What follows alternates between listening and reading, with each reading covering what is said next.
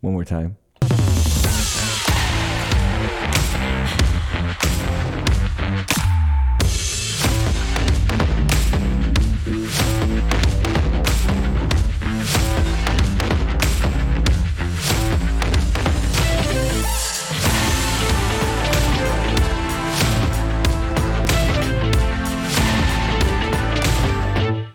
Welcome in, everybody, to the channel, and I'm so glad that you're here for Wednesday night, 7:30, where we are going verse by verse through 1st and 2nd Kings in our Kings of Compromise study. It is part 15, and I am your humble host here on the channel. My name is Tim, and if you would hit that subscribe button, it'd be very, very much appreciated.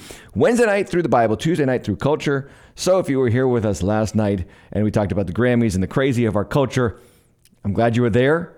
But even last night, there's a little bit more crazy out of Washington, D.C. And we saw it, right? We saw, again, another president making another speech about all the promises that he is going to fulfill for us. And most likely, no matter what side of the aisle you are on, you know that we are headed for disappointment because there is no true king outside of King Jesus.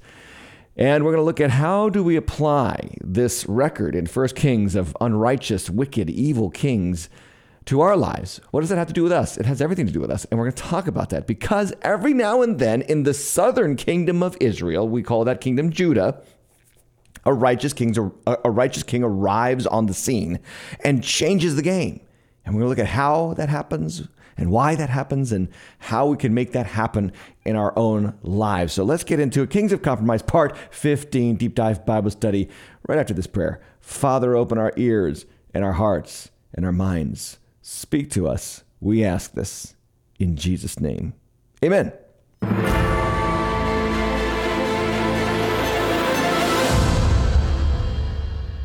Is your king like David? That is the real question. That's the conversation we're going to have. Is your king like David? Now, I know that some of you are going to say, well, we're Americans. We don't have a king. Well, you do have a king.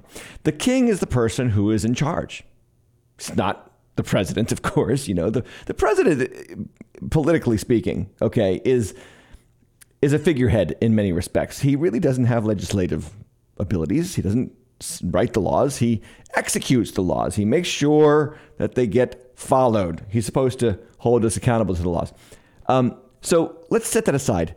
The king is the one who rules, and everybody has a king. Everybody's following someone. Everyone is letting someone, something, some value lead them. The question again is your king like David? 1 Kings chapter 15 is asking us that question. And I want to take a look at a couple of graphs here for you. Pardon me for maybe this boring you, especially if you're listening right now, you're going to get bored because you're not going to see the graphs, but it's important that we just show you a couple of things. I want to look at the first list here on the screen. And I'm showing, for those of you who are listening only, kings of Israel to the northern kingdom on the left, starting with Jeroboam, Jeroboam the first, and then going all the way down to Hoshea, way down there on the bottom, 19 kings in all. Then on the right, I have 20 kings listed, the kings of Judah to the south. Remember I said, and we've talked about this now for several weeks, is Israel is divided. It's a divided kingdom now. You got the north, you got the south. The south is Judah and maybe parts of Benjamin, and the north is the other 10 tribes, other 11 tribes, okay?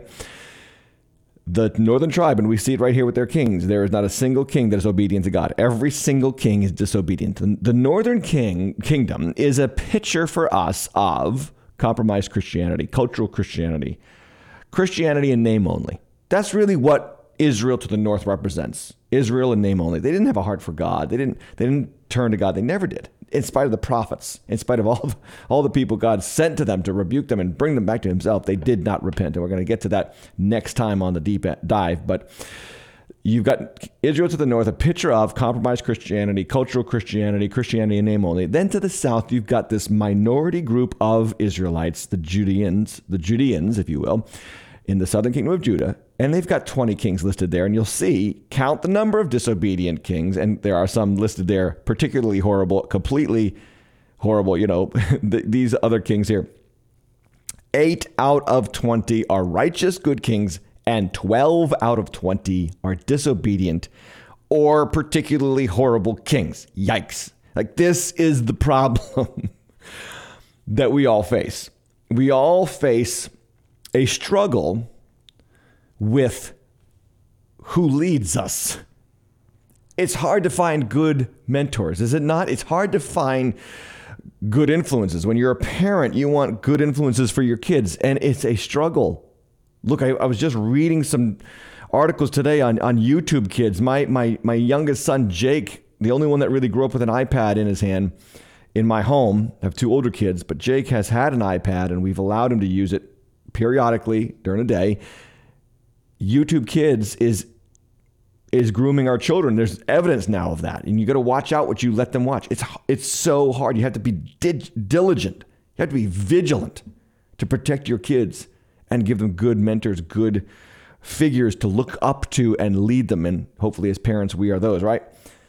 When you get into your teens, come on, it's so hard to have good influences in your life. There's always going to be somebody trying to get you to smoke something, inhale something, drink something, choose something, eat something, or sleep with someone that is going to destroy your life. And then when you're later on in life, it's so hard to find someone to marry who has a heart for God. And then when you get into your profession, it's so hard to find a good leader, mentor who can guide you into principles that lead to prosperity and peace, right?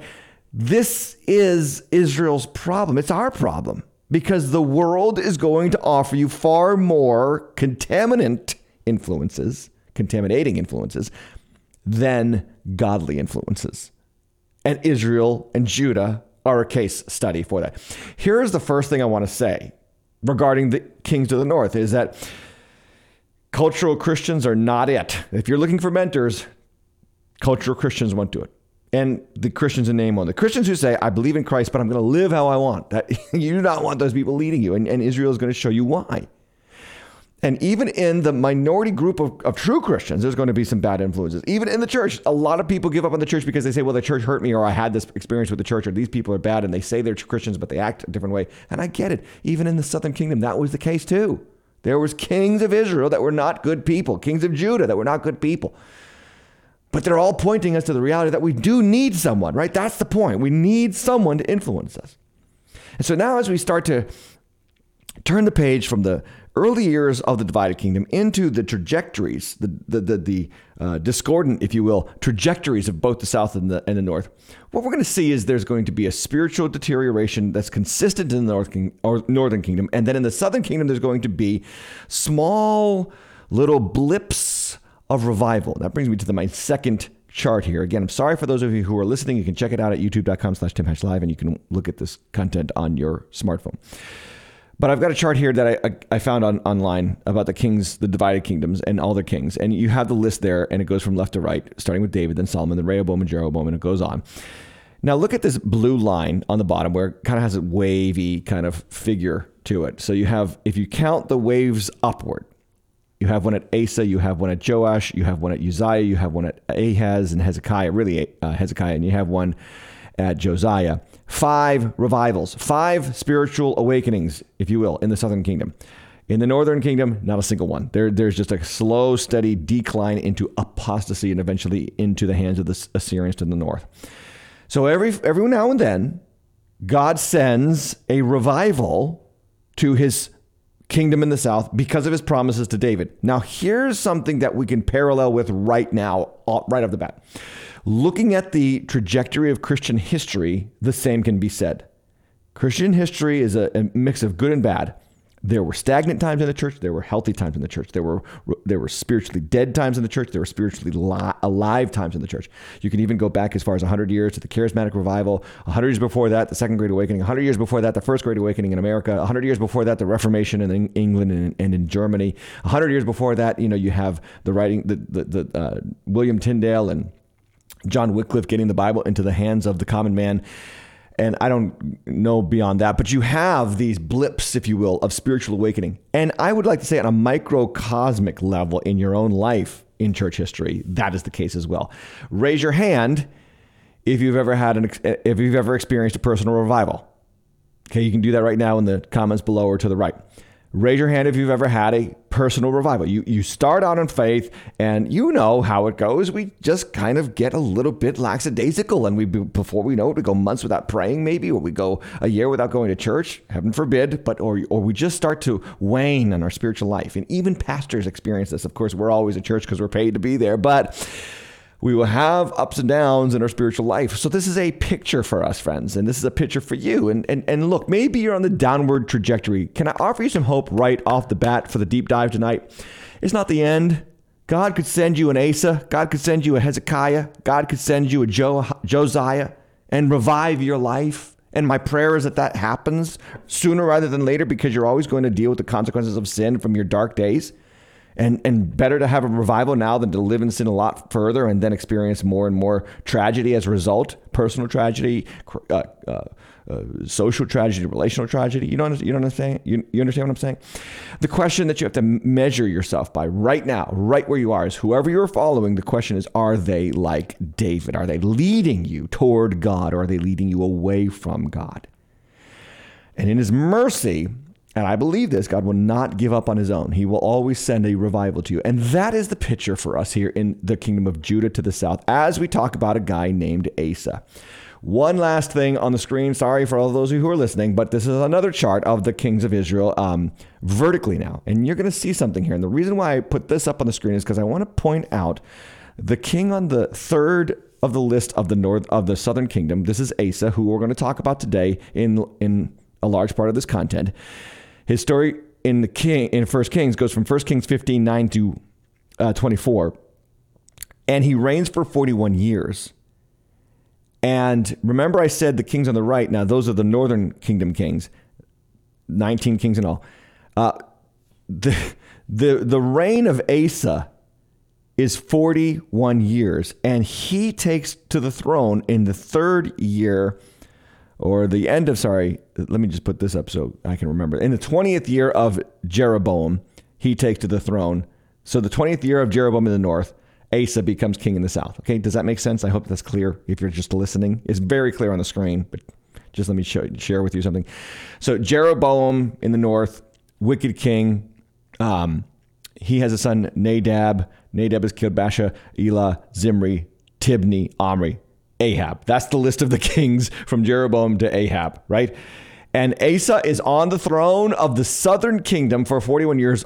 And his kingdom, his reign stretches across the reigns, or parts of reigns, of 1, 2, 3, 4, 5, 6, 7, 8 kings in the north. And the point here is very simple. It is simply saying that righteousness pays. Righteous living, righteous worship, righteous mentorship pays great dividends. It assists you in longevity and prosperity. See, you have this one king staying strong throughout the reign of all these evil kings, and it is as if God is saying, trust me, it will pay off. It might not look like it, but it will pay off. Now, here's the king. Asa is a king like David. He's faithful to the Lord for much of his reign. Not all of it, for much of his reign, though. He's faithful to the king, to the Lord, just like David. And the other thing about this story, and I'm just in the contextual part of this talk, is for the rest of 1 Kings, we're only going to hear about the northern kingdom right down through Ahab's reign. So where 1 Kings opens up with Solomon and Solomon's righteous living and Solomon's building and Solomon's temple inauguration, all those kind of things, and then the division of the kingdom between Rehoboam and Jeroboam, and now you have the King Asa. From here on out, mostly outside of Asa, we're just going to hear about evil kings from now until the end of 1 Kings. But before we do that, let's take a look at the things that Asa did that show us a king who is likened unto David. And with all that in mind, now it's time to go through the text. All right, for part 2, if you will, of this podcast. 1 Kings chapter 15, verse 9. It says this: In the 20th year of Jeroboam, king of Israel, Asa began to reign over Judah, and he reigned 41 years in Jerusalem. His mother's name was Maacah, the daughter of Abishalom. Remember, Abishalom is another name for Absalom. Now, there on the screen is, I know I said I would do no more of this, but it's important that we do this so there's clarity, is a family tree. You have Rehoboam, who is the grandfather, by the way, of Asa. Okay, this is the king we're talking about today, Asa. His grandfather's name is Rehoboam. His mother's name Do you see it there? You should be picking up on something really gross right now. His mother's name is Ma'akah. Ma'akah was the mother of Abijah. Abijah was the father of Asa. Okay, you should be grossed out right now. It's so gross. But this is exactly what happened. Maacah, his grandmother, had sex with his father, and he was born. Now, the reason why I press in on that is not to gross you out, even though the Bible's full of gross things like this, especially in the Old Testament. The reason why I share this with you is because it is a symbol of how he should not have lived a righteous life. He was born through an incestuous relationship, the first Freudian, if you will, of the Bible is Asa's father, who had a Oedipal complex with his mother and had sex with his mother and produced a son. And what I'm trying to say is Asa is the unlikely righteous king. And why I tell you that is because your righteousness does not depend on your father's righteousness or your grandmother's righteousness. Your righteousness depends on Jesus. That is what we are meant to see here. The only thing that could cause Asa to be a righteous king, a reformer, with a heart for David, has to be God. God supernaturally intervened, of course, with mentors, I'm sure, and influences in his life. And who knows who was in the court at the time when he was being raised, and someone who was a righteous follower of Yahweh was leading Asa spiritually. But whatever that case is, God put them in the places of Asa's life that Asa needed them so that he would follow the Lord like David did and not follow the sinful wickedness of his father. And he's now the first of five historical revivals in the southern kingdom of Judah that keep rescuing God's people from absolute apostasy and abomination. A couple more contextual facts. This is the first of those five reformations, spiritual reformations in the life of the southern kingdom of Judah. Number two, this is 20 years after, after 20 years of apostasy. So for 20 years, Judah has not been worshiping the Lord. Asa shows up on the scene. And it's gotten so bad that we've got incestuous relationships between the queen mother and the son, the king's son, right? So you get 20 years of apostasy, then you have this first of five great awakenings, and Asa's reforms begin by the grace of God. And this is so important for you. This is how you apply this right now, is you say, okay, all that I am as a follower of Christ is the result of God's grace. When I should have gone off the deep end, sorry to reference last night's show, but you know what I mean by that. When my life should have fallen apart, God reached out and rescued me and pulled me back. He gave me an Asa moment. He pulled me back. Amen. Just let me know in the comments below or to the side if that's you, if you've ever been like that, if you can say it publicly, and you should say it proudly, who I am.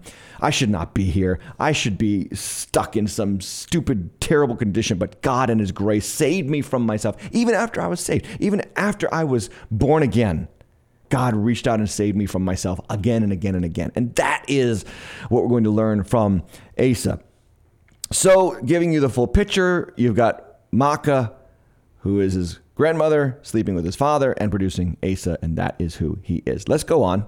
Verse 11, and Asa did what was right in the eyes of the Lord, as David, his father, had done. So there we go. There's the descriptor that we're going to be seeing on a regular basis with the reformers, the spiritual reformers in Israel, is they lived like David. Why is that important? Because David is a picture of Christ. And our influences and our leaders will either be people who have a heart for God like David did, like Christ has a heart to do the Father's will completely and perfectly, or they will not. And there is no middle ground. So he follows the Lord as David does. What does he do? Verse 12, he put away the male cult prostitutes out of the land and removed all the idols that his father had made. First thing he does, he says, look, we're getting rid of this stuff. We are cleaning house. And this is a picture of repentance. Repentance always cuts things away. It always removes the obstacles, the impediments to pure faith. Personal revival is when you start to get rid of some things that became idols in your life.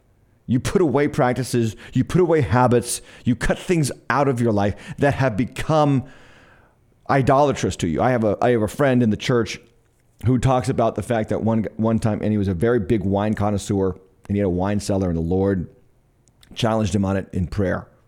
And the Lord's word to him was put a lock on it. And he put a lock on the door, and then he got rid of the whole thing. Like, get rid of it. That became, not that wine is evil, but for him, that became a consuming passion that was leading him down the wrong path. Righteousness eliminates the doorways to wickedness, or the doorways. And it doesn't have to be like, wickedness is not always right at the door. It's down the hall, right? But there's doors that are open that we have to shut, just like Asa does here. So he removes.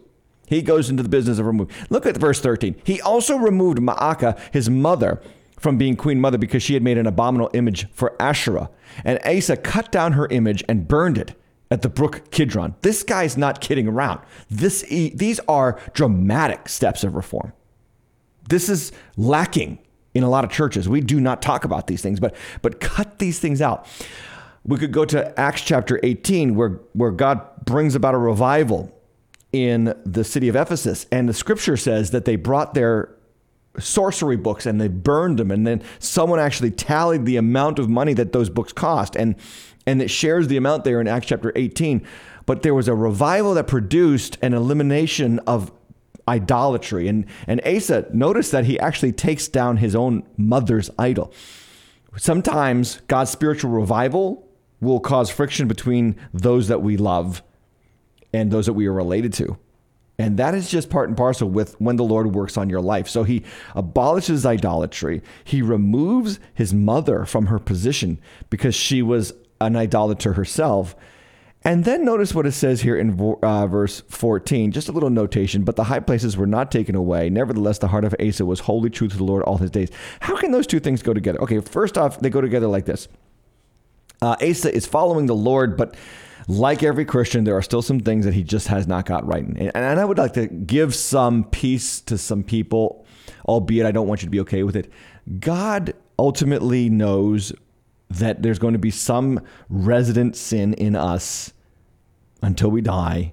And it's terrible, but he's going to have the grace to cover that. Not meaning that we shouldn't wrestle against it and cast it off and seek freedom from it. But Asa is a picture of, he is following the Lord, but he didn't go 1,000. He didn't go 100%. He still had some high places. Now, these high places, by the way, if you read the Chronicles account, these high places were high places that worshiped Yahweh, not the pagan gods of the nations around them. So these are different high places. There's two kinds of high places. There was pagan high places that he absolutely removed, but then there was the Yahweh high places. These were geographical places of worship places to worship Yahweh that were not in Jerusalem at the temple, where God only wanted worship to happen and occur. And the reason for that is because God says, look, there's only one way to come to me, and ultimately Jesus fulfills that in coming as the true and final temple of God. So what this is, these high places are little pictures of Christians who kind of, they know the Lord, they're born again. I don't doubt their salvation, but there's still that twinge of Christianity on my terms. Like, I want to live in this area for Christ the way I want to live. Okay, look, some of you don't get this. Some of you struggle with this. No one is perfect. No one, not you, not me. We're always going to be wrestling with sin until the day we die. That is why Paul says in Romans chapter 7, who will rescue me from this body of death? He, an apostle, was still wrestling with the flesh, and you will too. So cut yourself some slack, because if you don't, you will have no slack for other people. You have no kindness and no compassion for other people. And understand it's all by the grace of God. Okay, let's move on. Just another point, again, about this being like David. Just a reminder here, let me put it on the screen, is that verse 1 of chapter 15 talks about his father Abijam. He reigned before Asa, and he walked in all the sins of his father before him. And so Abijam walks as Rehoboam, but Asa Okay, Rehoboam's grandson and Abijam's son walks in the ways of David. And the point that I'm making here is, again, just to make sure you're clear, your character, your development, your righteousness never depends on where you came from. It depends on Christ. And for some of you, you don't come from Christian families. That's the best news you could hear, because ultimately God will purify you through his precious blood's son, and not through your own righteousness or the righteousness of your father. Amen. Amen. God has no grandchildren, is the old layman's terms there. Okay, now the scripture tells us that in 2 Chronicles, we get a little bit more of a picture, a little bit more behind the scenes picture of Asa's spiritual reformation. And I want to put it up on the screen because this is 2 Chronicles 15. And we're going to talk about the difference between the 1st and 2nd Kings account of Israel's history and 1st and 2nd Chronicles account of Israel's history, and why they are different and why they accentuate different actions or histories, and why they leave some stuff out and why they put some stuff in. And there's a reason, and we'll get to that for a second, but let me just put this up here on the screen. 2 Chronicles 15:2, it says this: "And he, Azariah the prophet, went out to meet Asa and said to him, 'Hear me, Asa, and all of Judah and Benjamin. The Lord is with you while you are with him. If you seek him, he will be found by you. But if you forsake him, he will forsake you.'" Now look at verse 3. For a long time, Israel was without the true God, and without a teaching priest, and without law. But when in their distress they turned to the Lord, the God of Israel, and sought him, he was found by them. In those times there was no peace to him who went out, or to him who came in, for great disturbance afflicted all the inhabitants of the land. They were broken in pieces. Nation was crushed by nation, and city by city, for God troubled them with every sort of distress. But you, take courage. Do not let your hands be weak, for your work shall be rewarded. What's happening here? What's happening here is we're going to learn, and we are learning presently, that God will use the trouble in our lives, even in our society, to awaken his people, to bring them back to himself. It says there was no peace to him who went out or came in. There was disturbances afflicting them, and God himself troubled them with every sort of distress. So that what? So that they would repent. Christian, understand that this absolutely will happen to you. You might not like it. You might think it's not fair. It is absolutely fair. I'm sorry, it's not fair. It's actually kindness of God to trouble your life to wake you up back to himself. And that is really where Asa's reforms, I think, began. That was the impetus behind them. Like, okay, if we're troubled on every side as we are, there has to be a change of heart in us as a kingdom. And that is Asa's response. And he does. He reforms the nation. However, and we're going to find this out with every king of Judah from here on out, even the good kings, Asa does not do so completely. He is not the true king. And every king from here on out is not the true king until Jesus. So let's take a look at where things kind of turn poorly for Asa. In verse 16, it says this: "And there was war between Asa and Baasha, king of Israel, in all their days. Baasha, king of Israel, went up against Judah and built Ramah, that he might permit no one to go out or come in to King Asa of Judah. Then Asa took all the silver and gold that were left in the treasures of the house of the Lord and the treasures of the king's house, and gave them into the hands of his servants. And King Asa sent them to Ben-Hadad, the son of Tabrimon, the son of Hezion, king of Syria, who lived in Damascus, saying, 'Let there be a covenant between me and you, as there was between my father and your father. Behold, I am sending you a present of silver and gold. Go break your covenant with Baasha, king of Israel, that he may withdraw from me.'" What's happening here? What's happening? Asa, who has been told by the prophet, look, oh, and by the way, he's also already won a couple of key battles for Israel, for Judah. Now he's got trouble with the king to the north, Baasha. And Baasha is troubling and building up a siege work against Asa. And he's doing so in Ramah. And Ramah is only 5 miles north of Jerusalem. So this is very close. He is encroaching slowly into the southern kingdom. And Asa does something completely foolish here. He does something completely fleshly. He makes a covenant with Baasha's partner, Ben-Hadad, king of Syria, in order to turn the king of Syria against Baasha. Now, Syria is to the north of the northern kingdom of Israel, and Judah to the south. So what he does is he sends the treasuries of the Lord. He sends the money that he had brought into the house of the Lord, that he had probably prospered because he prospered through obedience to the Lord. He sends that to a pagan king and makes a covenant. The covenant term is huge in the Old Testament. He makes an agreement, a covenant with a pagan king to disturb the nation to the north, Israel to the north, so that Israel will abandon their siege work project against the southern kingdom of Judah, and Asa will get peace. And what Asa is doing is what so many of us do. It's what Paul talks about in Galatians. We start out with the Spirit, and then we turn to the flesh. Galatians chapter 3 is where we can go here to unpack this. Because the Galatian problem in the New Testament is that the Galatians had been given the gospel of grace. They came to Christ, and God worked miracles among them and did signs and wonders and saved them and transformed their lives. And then some people from the Jewish sects of Jerusalem, the very strong Pharisaical, very strong law-oriented sects of Israel, came into the Galatian churches and started to disturb their faith and bring them back to the works of the flesh for salvation, most notably circumcision and the laws of Moses and the Passover feasts and the new moon festivals and all those things. And they came and they said, look, if you're going to be saved, okay, Christ, yes, this is important, but you've also got to obey all the law of Moses. And so what they did, and this is how Paul describes it, look at here in Galatians chapter 3, O foolish Galatians, who has bewitched you? It was before your eyes that Christ was publicly portrayed as crucified. Let me ask you this. Did you receive the Spirit by works of the law or by hearing with faith? Are you so foolish? Having begun by the Spirit, are you now being perfected by the flesh?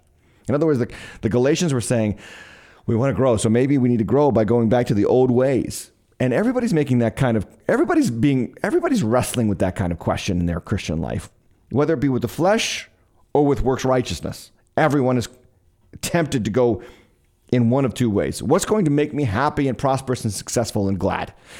And Jesus has saved me, but maybe now I need to leverage some of that old sin because life is boring, and that's the way to find love, or that's the way to build a company, or that's the way to get ahead in life. And we start to break God's law in that way. Or we go to the religious side and we say, well, let me turn on my spirituality jets. Let me turn on my religious performance jets, and let me surge ahead of the crowd so that God will bless me and help me and protect me. And this is what Asa did. He went to the fleshly side. He went to the unrighteousness side because he's bribing a pagan king to secure his kingdom. This is a man who should have known that God provides peace, but he forfeits that in the end of his life. And this is going to be a constant refrain, even with the good kings of Israel, as I said before, is that they start great, but none of them finish well. None of them finish well. And that is case in point here with Asa. Unfortunately, it works. So verse 20, it says this, and Ben-Hadad listened to King Asa and sent the commanders of his armies against the cities of Israel and conquered Ijon, Dan, Abel, Beth Maacah, and all Chinneroth with all the land of Naphtali. And when Baasha heard it, he stopped building Ramah, and he lived in Tirzah. Then King Asa made a proclamation to all Judah. None was exempt, and they carried away the stones of Ramah and its timber with which Baasha had been building. And with them King Asa built Geba of Benjamin and Mizpah. Now the rest of all the acts of Asa, all his might, and all he did, and all the cities that he built, are they not written in the book of the Chronicles of the kings of Judah? But in his old age he was diseased in his feet, and Asa slept with his fathers, and was buried with his fathers in the city of David, his father. And Jehoshaphat, his son, reigned in his place. So several times, okay, let's just talk about this. Several times, again, is referencing that he is the son of David. David was his father. So is your king like David? But here's the problem. Here's the biggest issue that we have here. The worst thing that could happen to you is your compromise with paganism, your compromise with the flesh works. And that's what happens for Asa. And notice that he's diseased in his feet. And his walk is stymied. His walk is stifled because of his compromise. This is a physical picture of a spiritual reality. If we compromise with the flesh and it succeeds, our walk is compromised. And people see us, and we can't get as far as we need to go in life. We can't walk the way that we should. Now, 1 Kings is showing us the kind of condensed Reader's Digest version of Asa's life. Again, like I said, 2 Chronicles gives us a lot more details, and I'm going to talk about why the details are different in 2 Chronicles in just a moment. But let me just show you what Scripture shows about Asa's warning. Asa was warned as he does this by the prophet of God. This is in 2 Chronicles 16:7. It says this, at that time, Hanani, Hanani, the seer, came to Asa, king of Judah, and said to him, because you relied on the king of Syria and did not rely on the Lord your God, the army of the king of Syria has escaped you. Were not the Ethiopians and the Libyans a huge army and with very many chariots and horsemen? Yet because you relied on the Lord, he gave them into your hand. Remember, I talked about those 2 early victories that he had in his life. Verse 9, for the eyes of the Lord run to and fro throughout the whole earth to give strong support to those whose heart is blameless toward him. You have done foolishly in this, and from now on, you will have wars. There's a lot of people like Asa. They're conflicted Christians because they're constantly making compromise with the flesh. They're either making compromises with the flesh in, again, religious performance. I'm a good person. I'm a good person. I'm a good Christian. I did all these things, so God should bless me. And that justifies me. That makes me a good person. That makes me a righteous man. Or they're compromising with the flesh and they're making pagan deals with pagan people and following pagan practices. And both ways draw us away from our true king who keeps us rooted in him, who keeps us aimed toward God. And I love the warning of the prophet here in verse 9. This is who God is looking for. The eyes of the Lord are there. God is looking all over the whole earth to give what? Strong support to those whose heart is blameless toward him. Did you ever think about the fact that God is looking for you? He's looking for people who will say no to these things that tear us away from him. And he's and he's looking for you to bring support and strength into your life. If you will seek him, you will find that he is actually seeking you to support you, which is so necessary in our age of anxiety and worry and stress and fear. So many of us we let fear come in, and before we know it, that's exactly what Asa did. He saw Baasha building up Ramah, and he said, look, I'm afraid for my kingdom. Let me go and make these plans with pagans. Let me go and make these compromises. And it cost him his walk. And here's what he should have known. He should have known that God was actually looking to bless him and strengthen him and support him. And I want to say to you as clearly as I can that God is looking to do the same thing with you right now. Wherever you are, no matter what compromises you are currently making, you think, I can't come back to God. He's mad at me. No, he's looking actually to support you and strengthen you in him. Okay? Repent now. Seek him now. Get support now. Now, a great question is, why, again, is 1 Kings and 1st and 2nd Kings and 1st and 2nd Chronicles, these 2 harmonious records of Israel's monarchy and the history of the monarchy, why are they different? For instance, in David's life, 1st and 2nd Samuel talk a lot. Well, 2nd Samuel talks a lot about David's sin with Bathsheba, but Chronicles barely touches it, right? There are different aspects of Israel's history that are touched by these 2 different accounts, Kings and Chronicles. And I want to show you why. And it's really a matter of history. It's a matter of when these books were written. And there is an immense importance to what I'm about to share with you. See, 1st and 2nd Kings is recording the national decline as they head into, eventually, the exile into Babylon, and for the northern kingdom, Syria, or Assyria, 100 years earlier. And 1st and 2nd Chronicles is recounting this history as they return from exile back to the land of promise. And this is important. During the exile years, while they were 70 years in Babylon, the scribes of Israel wrote an account of how they got there in the first part of those 70 years. And those books are 1st and 2nd Kings. When they started to get the promises of God, when King Cyrus of Persia enacted his decree allowing the Jews to go back to the land of promise and build their temple, one of the scribes was named Ezra. He starts writing things down. And he writes it down from a spiritual perspective. And those books are 1st and 2nd Chronicles.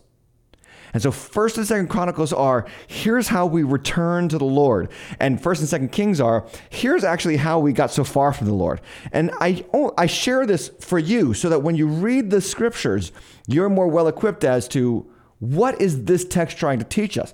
And 1st and 2nd Kings is trying to teach us, this is what leads to personal destruction, to a compromised walk, a hurt and tragedy of spiritual living.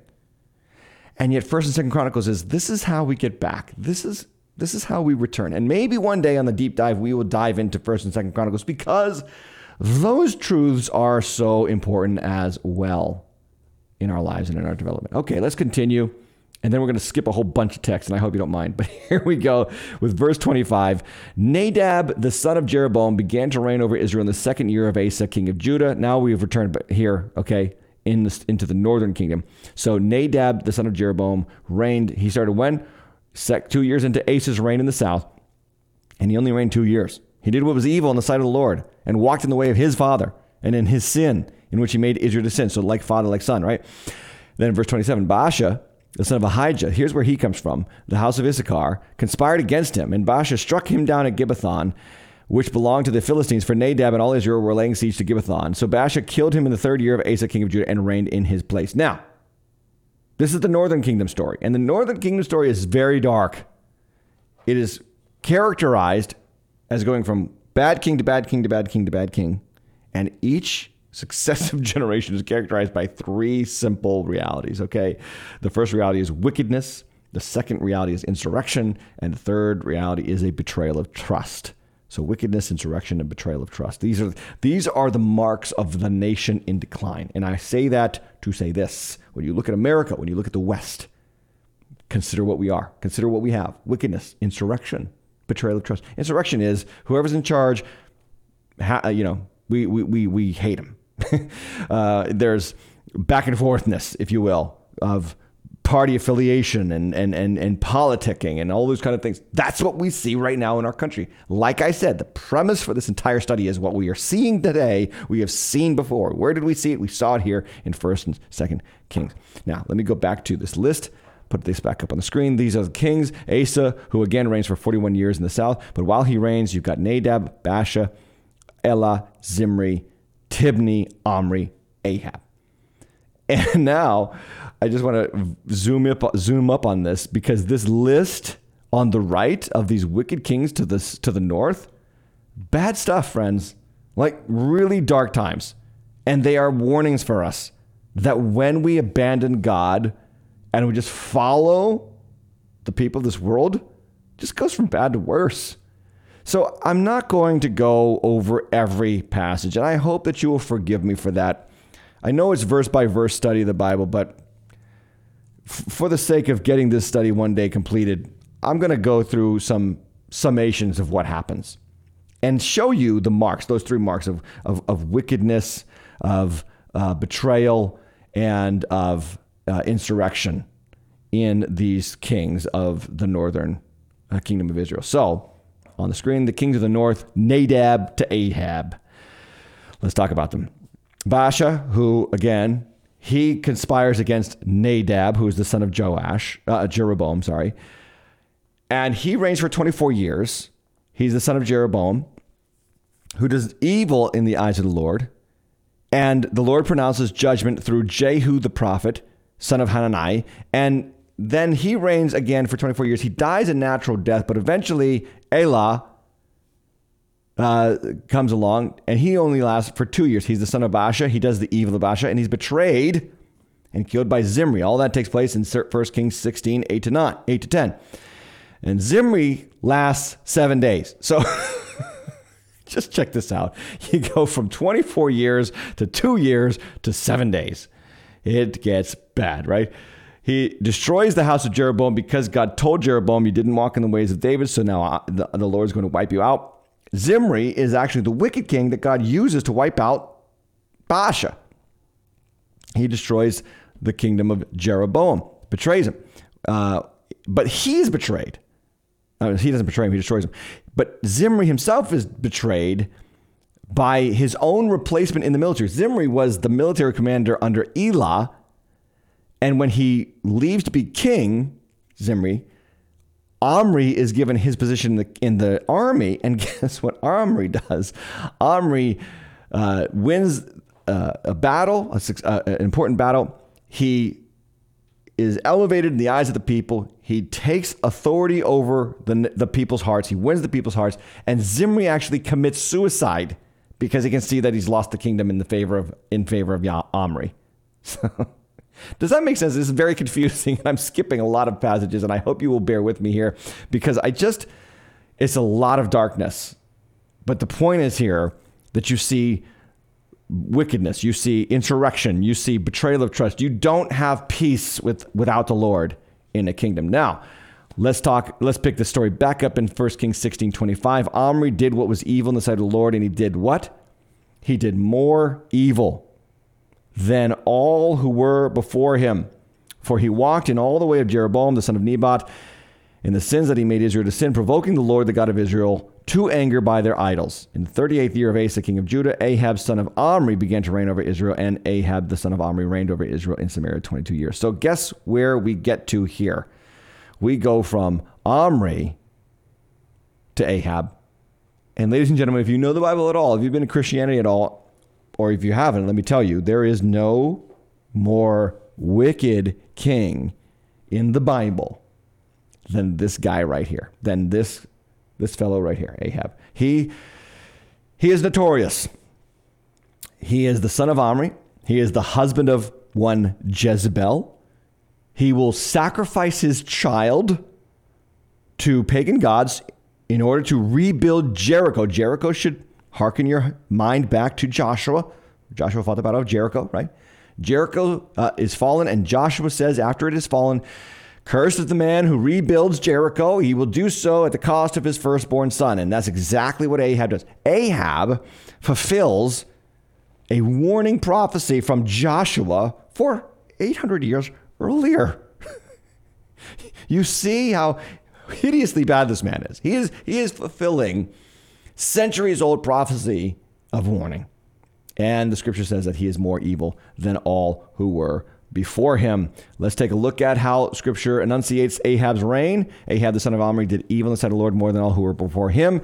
And as if it had been a light thing for him to walk in the sins of Jeroboam, the son of Nebat, he took for his wife Jezebel, the daughter of Ethbaal, king of the Sidonians, and went and served Baal and worshipped him. He erected an altar for Baal in the house of Baal, which he built in Samaria, and Ahab made an Asherah. Ahab did more to provoke the Lord, the God of Israel, to anger than all the kings of Israel who were before him. In his days, Hiel of Bethel built Jericho. He laid his foundations at the cost of Abiram, his firstborn, and he set up his gates at the cost of his youngest son, Segub, according to the word of the Lord, which he spoke by Joshua, the son of Nun. This does not get any darker.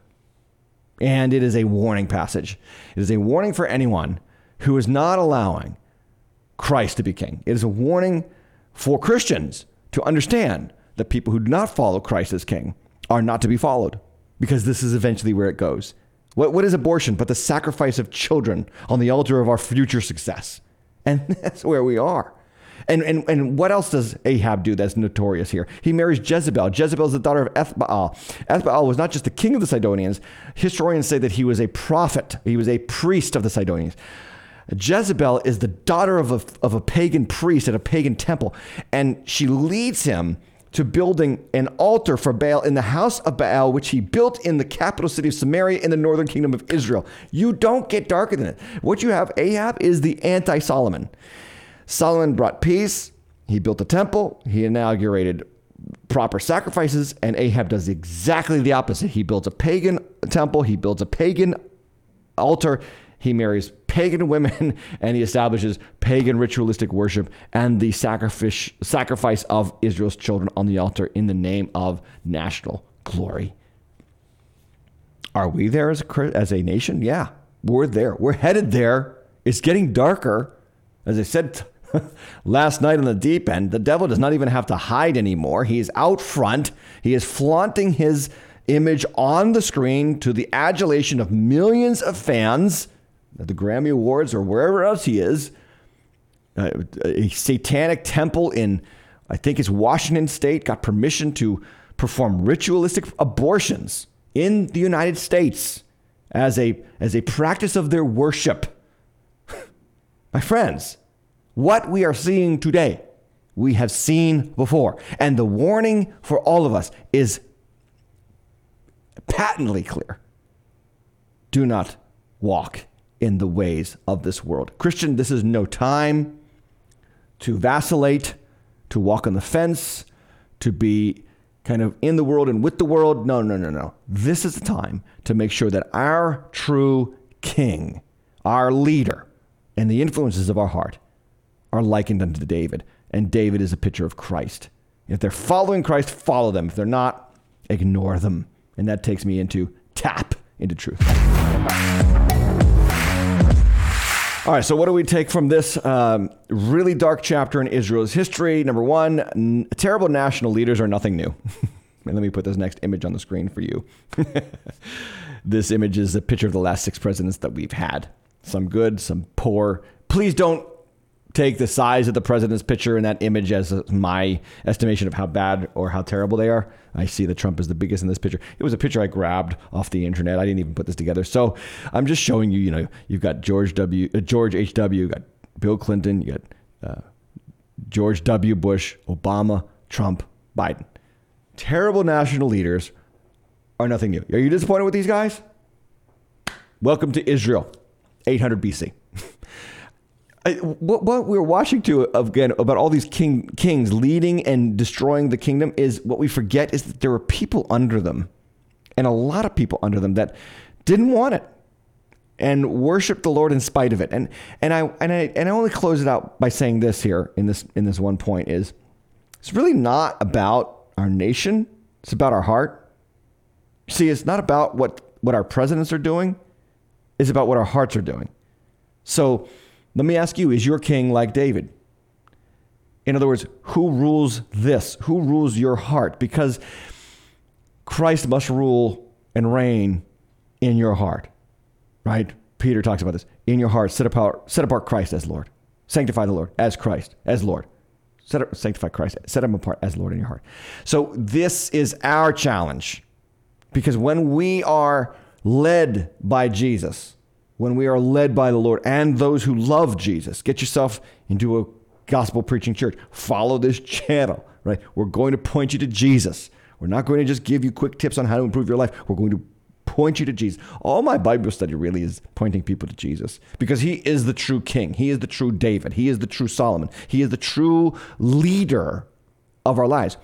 And some of you, I would say this, are looking for an answer to your marital problems, an answer to your financial problems, an answer to your social problems, an answer to your occupational problems, and all those things. I get it. We all have struggles. We all have issues.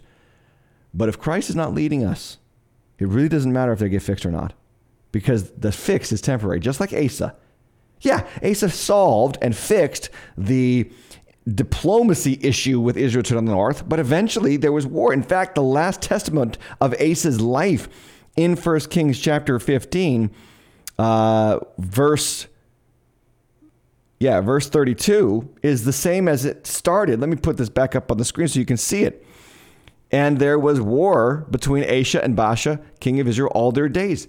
This is a repeat of what was said earlier in verse 16 of the chapter. And there was war between Asa and Baasha, king of Israel, all their days. This is what they call an inclusio in the Bible. So it begins and ends and meant to draw us back to the original point where it was said before so that we can see. And that is the cycle of life if Christ is not king, if we're making compromises with the world, if we're not letting Christ lead us and we're making, we ask God to just fix things instead of lead our heart, change our hearts in relationship to our spouse, change our hearts in relationship to money. Because if that doesn't change, money can still be God, even if we have it or even if we fix the problem. Change my heart in relationship to my boss and my coworkers. Change my heart in relationship to my friends and my peers. That's what we want. We need Jesus to be our righteous king. Couple things, couple promises. When our righteous king is Jesus, this is what he does. He obeys God completely. Number one, unlike Asa, unlike all the kings that will follow Asa, unlike Solomon, Jesus obeys God completely. He tears down our idols totally. Unlike Asa, he does not leave the high places. He tears them down. Number three, he forgives our transgressions mercifully. Number four, he brings us to God sufficiently. These kings could only do so much, and you're going to see this as we talk about the righteous reforming kings in Israel. They only go so far. They do not fully bring them back to God. And then number five, he establishes our steps continually. A couple of passages to give you some hope in Jesus, lest you think it's all up to you. No, it's not. What God wants from you is faith in the work of Christ for you. So a couple passages to point you to the work of Christ for you. Ephesians chapter 5:25. Christ loved the church and gave himself up for her. That, notice that word that he might sanctify her. Why did Christ give his life for you? That he might make you holy. That's what sanctified means. Cleansing you by the washing of water with the word. 1 Thessalonians 5:23, one of my favorite passages. Now may the God of peace himself sanctify you, what? Completely. He's not going to just do a half work in your life. He's going all the way. He's going to sanctify you completely. May your whole spirit and soul and body be kept blameless at the coming of our Lord Jesus Christ. He who calls you is faithful. He will surely do it. Notice the absolute certainty in the mouth or on the pen of Apostle Paul here. I know God is going to make you completely sanctified, and your spirit and your soul and your body will be kept blameless at the coming of our Lord Jesus Christ. My salvation is not dependent on me. It is dependent on Christ. And then the last passage I want to share with you is from Hebrews chapter 2, verse 10. It says this, for it was fitting that he, for whom and by whom all things exist, in bringing many sons to glory, should make the founder of their salvation perfect through suffering. For he who sanctifies and those who are sanctified all have one source. That is why he's not ashamed to call them brothers. In other words, those that he sanctifies and who are sanctified, the same God who sanctifies is the same God who sanctified us. Like, my point is saying the God who saves us is the God who sanctifies us. And so if he saved you and your faith is in the fact that he saved you, your faith must also now be in the fact that he's going to sanctify you. And we need reminders of this because we forget this. We forget this, but God is not going to give up on us. And that's the good news of the gospel. When Jesus is king, a couple closing thoughts, we may see challenges in our closest relationships, just like Asa did with his own mother, who was also his grandmother, which is gross. Number 2, we will desire freedom from our sinfulness. Number 3, we will give extravagantly to his purposes. That's exactly what Asa does. He gives to the temple. Why? Because he knows that God is the source of his prosperity. And then number 4, we will live in the peace of God. And that is exactly what Asa missed out on because he didn't follow the Lord completely. He experienced conflict. That's not what God wants for you. My question to end this content is the question I began this content with. Is Jesus Christ your king? Or is your king like Jesus? He will not let you down, and he will strengthen you and bring peace to you and empower you for living. And that is my prayer for you. Support the channel if you want to, guys. Thanks for everything that you do for me. And tomorrow we are on with 10 Questions with Tim. So get your questions in. This is your last chance, ladies and gentlemen. Ask at timhatchlive.com. And I just want to remind you, as it was a question at the last 10 Questions episode, they are anonymous unless you tell me who you are in the question. Okay? I do not ask for your email, and I do not ask for your phone number because I want you to be able to be confidently anonymous before me. I won't know who you are unless you say so. So someone in the chat, last time we did 10 questions, was like, I thought these were anonymous because I mentioned who asked the question. And the reason why I mentioned who asked the question is because the person put in the question, by the way, let Tim know that this is so-and-so. So they will be anonymous unless you decide not to make them anonymous. And I will see you tomorrow, 12 noon, for 10 Questions with Tim. That gives me exactly what? 15, 14, 12 hours to get ready? No, 12, 13 hours to get ready for it. Guys, if you could do me a favor, like and subscribe and share the content on your social media channel. I'd be very appreciative. Other than that, have a great night. God bless you. In Jesus' name.